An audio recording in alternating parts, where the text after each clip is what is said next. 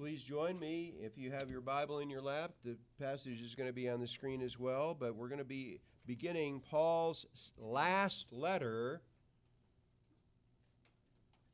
ever written that we have, 2 Timothy.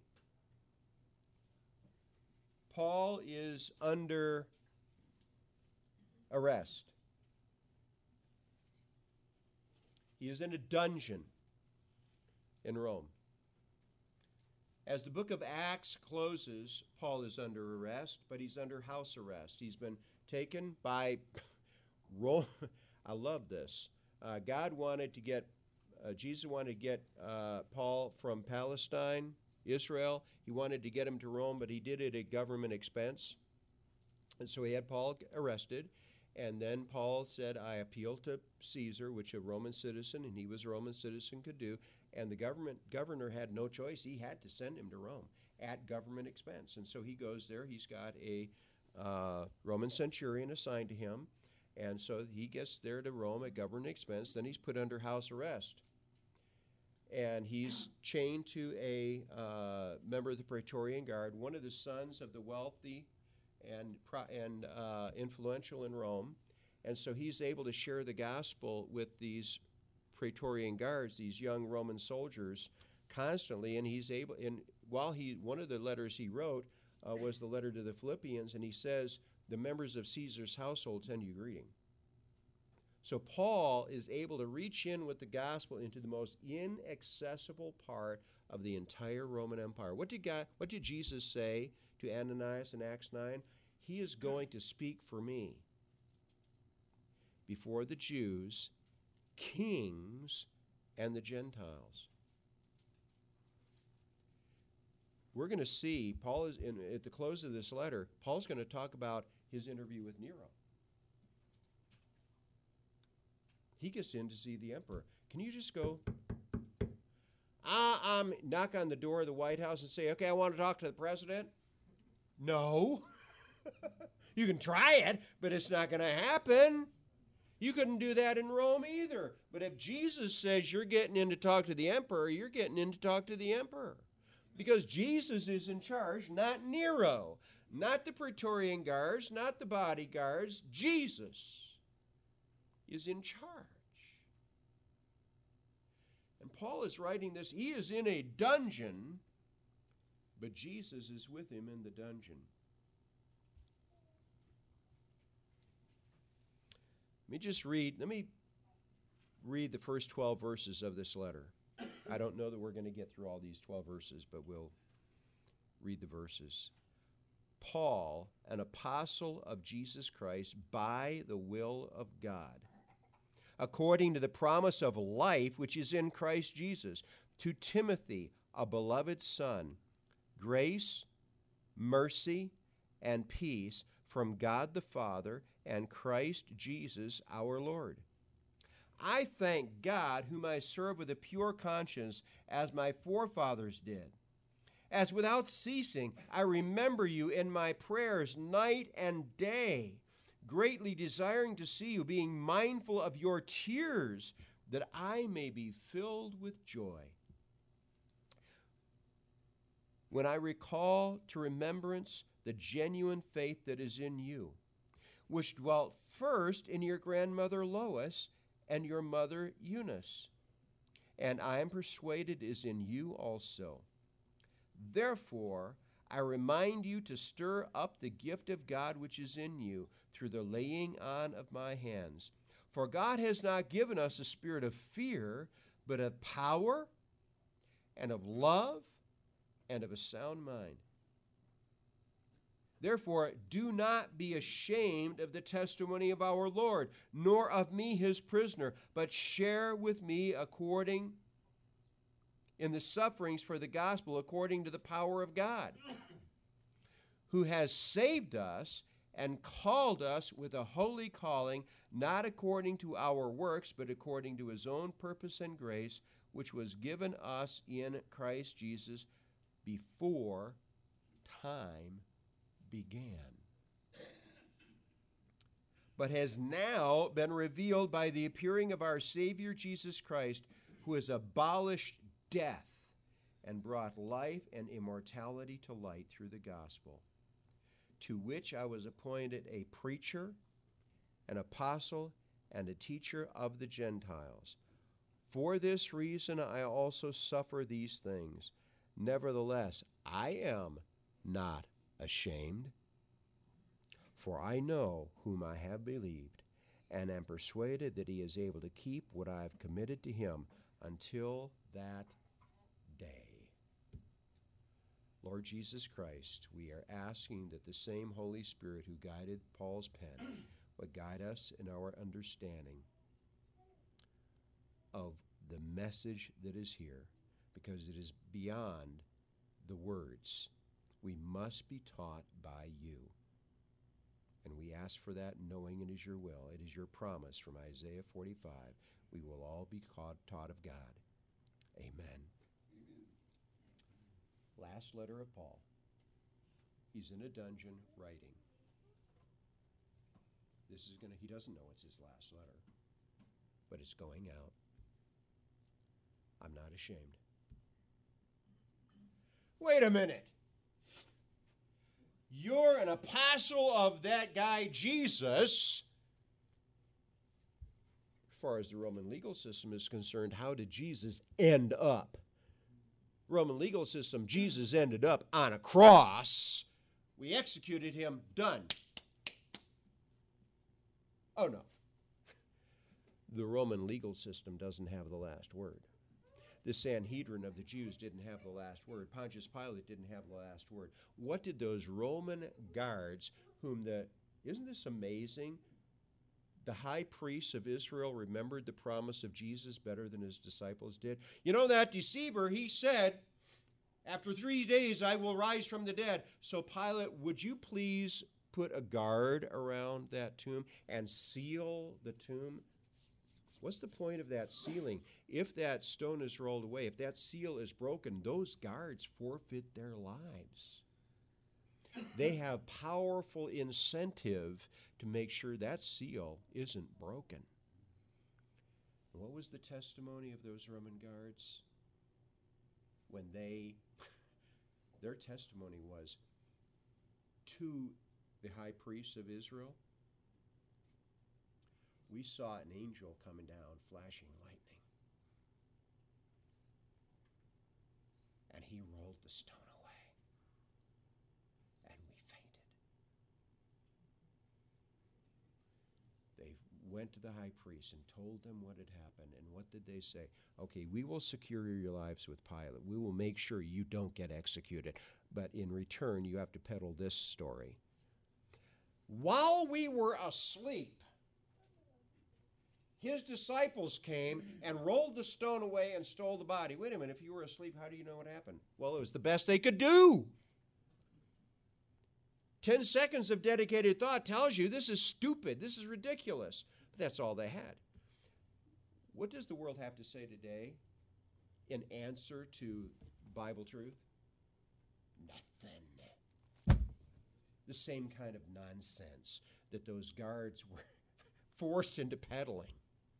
While we were asleep, his disciples came and rolled the stone away. I'm an apostle of Jesus Christ by the will of God, who is Lord. Jesus came out of that. By the way, that stone was rolled away. Why? To show that he was no longer there. He'd already left. He's already gone. Jesus is Lord in all places, at all times. He is God of gods, King of kings, Lord of lords. I love that statement, Psalm 115, verse 3. Our God dwells in the heavens, which means he's over every other God, and he does all he pleases. Nothing is withheld from him that he purposes.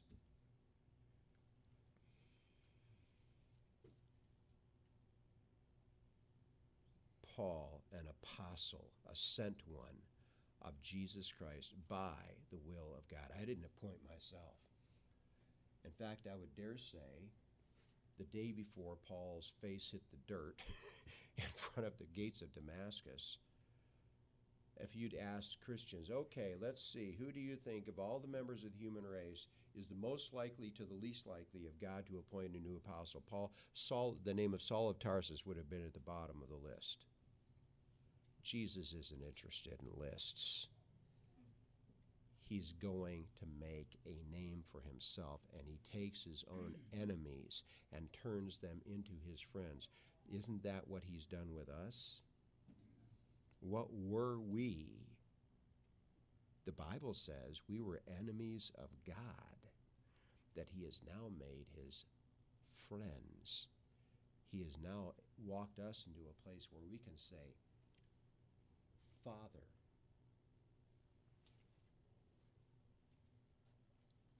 Paul, an apostle of Jesus Christ, by the will of God. Nothing restrains his hand. According to the promise of life which is in Christ Jesus.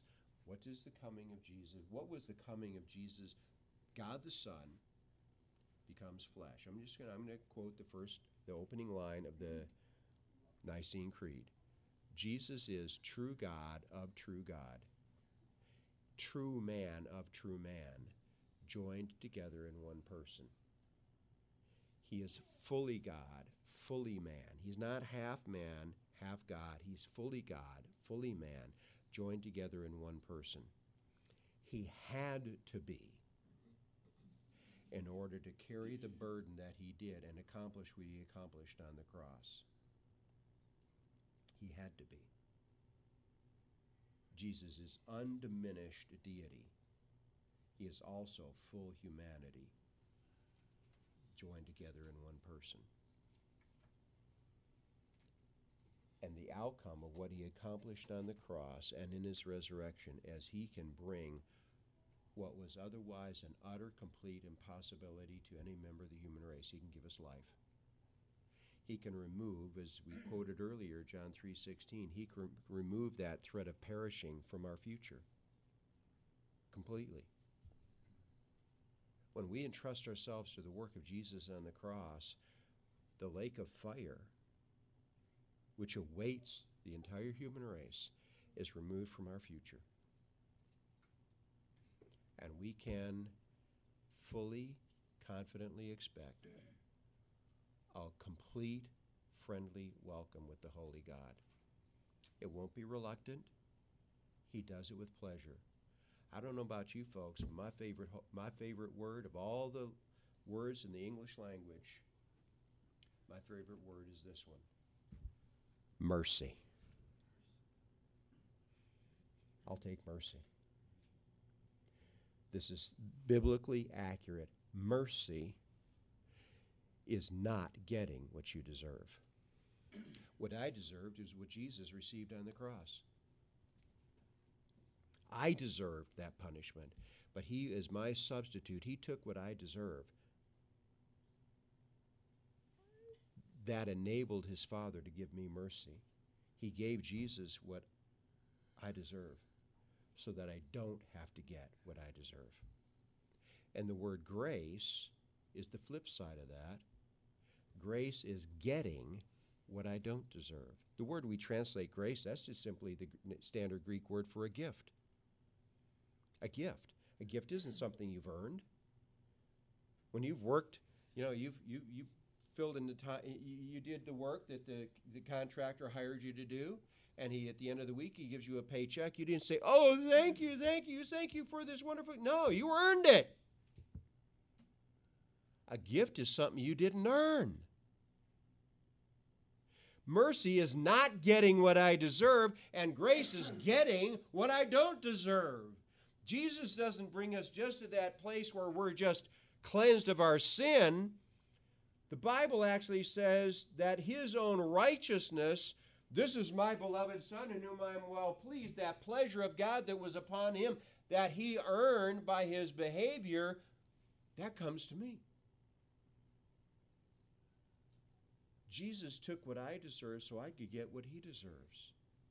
I get mercy and I get grace. And that's why we can walk into the presence of God. with outrageous, can we even say authority? An expectation of welcome, that that the ears of God will be very large to hear our prayer and to respond to us. That's the promise of life which is in Christ Jesus. We step into what can authentically be called life. Unbelievers are the walking dead. Those who do not know Christ are the walking dead. They have no right to demand blessing from God. He does bless them because he's good.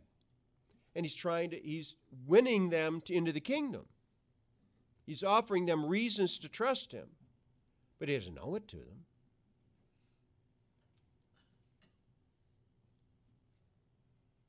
We have the promise of life. When we step into the kingdom of God, the array of possibilities for us broadens enormously. And perhaps that most famous passage of the entire Bible, Psalm 23, please meditate on that, because it really is your inheritance. It really is. The promise of life which is in Christ Jesus, that he made possible to Timothy, a beloved son. You know, what did Paul do? Paul was a servant of the Lord Jesus Christ, but as an expression of his servanthood to the Lord Jesus, he was devoted to certain people to disciple them. Paul was a servant, too, of Timothy. Now, he exercised authority over Timothy. He is an apostle. But he exercised his apostleship in a way that it served Timothy. And so much so that Paul, and I'm sure that Timothy was not surprised by this, a beloved son. A beloved son. So devoted had Paul been to his disciple, Timothy, that he can call him a beloved son. And here are our words again: grace, mercy, and peace. You know, we're so used to seeing these words at the front of all of Paul's letters. It is so easy for us to slide by as if it's just religious boilerplate. You know, the kind of lingo you expect a lawyer to put at the front of every legal... No!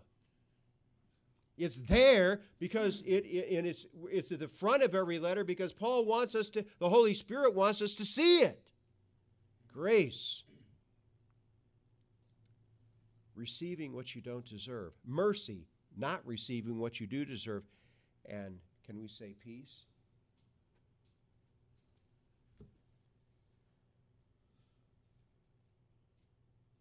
Lucifer, the fallen angels, those demons, those divine beings who joined him in his rebellion, the human persecutors can't lay a finger on God's people without divine permission. And if he does permit it, it is always to advance the kingdom. Remember those three fellows in the book of Daniel? His three pals, Shadrach, Meshach, and Abednego? Hananiah, Mishael, and Azariah, their Jewish names. Here's this giant statue. I would dare say it probably resembled Nebuchadnezzar himself.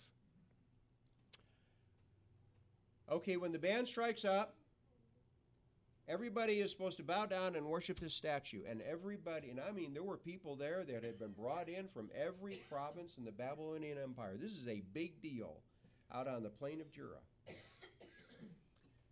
And when the band struck up and started its noise, everybody hit their faces except these three guys. Standing straight and tall. Now, these are the three friends of Daniel. Remember the previous chapter 2 when Daniel had interpreted the dream. And so Nebuchadnezzar was so impressed that he made Daniel the chief governor of the capital province of Babylon itself, where the capital city is. And what did Daniel do? He appointed his 3 companions as his 3 chief aides. Nebuchadnezzar knows these guys, and they're the best friends of his best friend, Daniel. Nebuchadnezzar did something totally uncharacteristic. Nebuchadnezzar didn't have a problem taking people's heads off. He didn't have a problem killing people that got in his way, that displeased him in any way, shape, or form. He actually is bending over, for Nebuchadnezzar, he's bending over backwards when he says, okay, guys, I'm going to give you a second chance. I don't think he would have given anybody else a second chance. When the band strikes up, here's your second chance. You're to fall down and worship. And we don't know which of the 3 guys was the spokesman. He's not named. But he just says, you know what? Nebuchadnezzar, when the band strikes up, we're still not going to worship your stupid idol. And you can do whatever you want. And here they already had the fiery furnace all stoked up. And that set Nebuchadnezzar off. They stoked up that furnace so hot that the men who threw Shadrach, Meshach, and Abednego into the furnace died.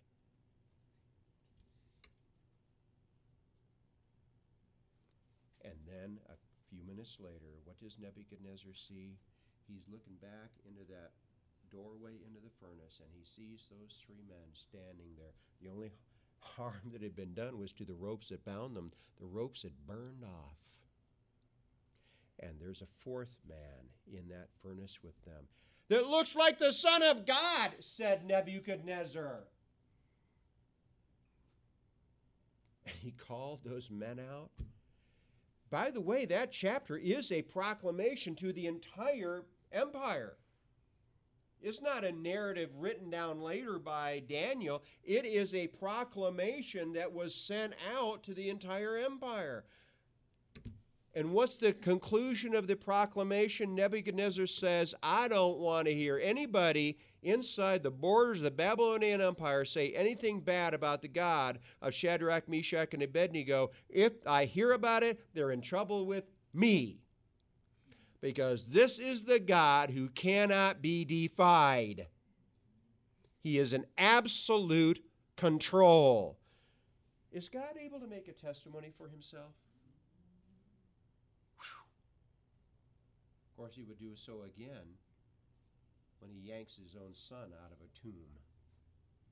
But he does it over and over and over again. Grace, mercy, and do we as Christians have a right to peace? Nothing can touch me without the permission of my good, all-powerful, wise God. Is he a good shepherd? He's not just good in his nature, he is good at it. He's got skill. Grace, mercy, and peace. That's not just religious boilerplate. That should be the very core of our understanding of what relationship with God means. Grace, mercy, and peace from God the Father. My Father, my Father. I've shared this with you before. The earliest place in the entire Bible where God calls himself the Father of Israel in Deuteronomy 32. It's extremely rare in the Old Testament that God is called Father. And you know, when the disciples came to Jesus and said, teach us to pray, what did he teach them to say first? Our Father. And I would dare say that surprised them, because that's an extremely familiar relationship. The creator of all things is my Father. That is a devotion to me that is unending. Grace, mercy, and peace from God the Father and Christ Jesus our Lord. What does Jesus say recorded in Matthew 28? All authority, all power in heaven and on earth has been given to me. There's no end of it. There's no end of it. I shared yesterday, and I think I've shared it with you. I've read a book decades ago about an event that happened almost 100 years ago in China. A fellow by the name of J.O. Fraser, a British guy, he goes to China. He's a missionary with the China Inland Mission. And he gets into South China, and he hears about these people on the other side of the mountain range. And the name of the book is Behind the Ranges. And they're the Lisu people. They're not Chinese. Ethnically, they're not Chinese. But he hears about them. They're animists. They worship the sprites and fairies, the local gods and goddesses in their area. And so he goes behind the mountain range to the Lisu people. And he starts telling them about the true and living God, who's good and has all power and who's really good at his job. And they're, okay, but J.O., you need to understand our gods are really bad. They're wicked. And if we abandon them, they're going to beat the snot out of us. And so no, they won't. Not because they don't want to, but because Jesus won't let them. Jesus has all authority in heaven and on earth. And they heard that, and okay, we hear what you're saying. Finally, there was one clan in the tribe that decided. They got together and they met with J.O. Fraser and okay. And that clan decided to all at once, together, step across the line. And so this one clan stepped across the line. And all the rest of the Lisu people are watching them for what? Number one, can Jesus protect them? Number two, this would be a bonus. This would be frosting on the cake. Can he bless them? In this clan, every single mama got pregnant. Every nanny goat got pregnant. Their crops, their fields, and the crops that they had sown just became bounteous. Not only can Jesus protect them, look at the blessing, look at the bounty he's brought to them. And the whole rest of the Lisu people, that whole extended tribe, stepped across the line. That's called a people movement. That's called a people movement. That's what we're seeing taking place right now in both the Hindu and the Muslim world. Because the Muslims know that their Allah isn't good. The Hindus in particular know that their 300 million gods and goddesses aren't good. But when they see other Hindus trust in Jesus, and Jesus is both protecting them and blessing them, they're fleeing their bad, limited gods for Jesus, and he is protecting them and blessing them.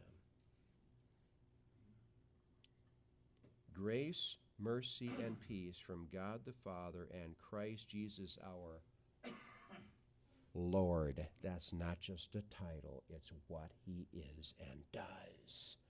He is Lord. And no fallen angel, no human politico can defy him successfully. And ultimately, even if someone is martyred because of their loyalty to Jesus, what's going to happen? They're going to be yanked out of their grave, and they're going to stand before our Lord Jesus Christ and receive that crown of life. And all the unbelievers will see it. Jesus is Lord, and the day is coming when every knee will bow. Men and angels, even if they have an angel's hand on the nape of their neck, every knee will bow and every tongue will confess that Jesus Christ is Lord. That's your Lord. That's your Savior. Walk in it. I'm preaching it myself here too, folks. Don't walk in the fear of the wrong things. Walk in the fear of God, and you walk at liberty. You walk at liberty. You walk in freedom. You walk in blessing. You walk with a divine expectation, positive expectation. That's the kind of God we have. Let's pray together. Our Lord Jesus Christ, We just looked at the first 2 verses of this letter. But what an incredible treasure trove that Paul has set before Timothy and us. This is our Lord, grace, mercy, and peace from the God who says, I'm your Father. And the Savior, his Son, Christ Jesus, who says, and I am Lord. I am Shepherd. Lord, I'm asking for myself as well as anybody else in this room. Please remind us in the days to come of what the Holy Spirit just showed us from his word, that we might walk in it and not fear the wrong thing, not listen to the voice of the intimidators, whether they are human beings or fallen angels. We ask this of you, mighty Lord Jesus and our Father. And all God's people said, Amen. Let's